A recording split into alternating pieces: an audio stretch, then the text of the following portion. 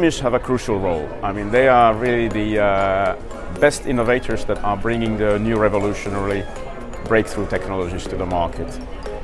SMEs have the passion, and what we need to do is to ensure that we have enough funding and financing. That's the big novelty in EIC, that we are also investing with public money as a shareholder.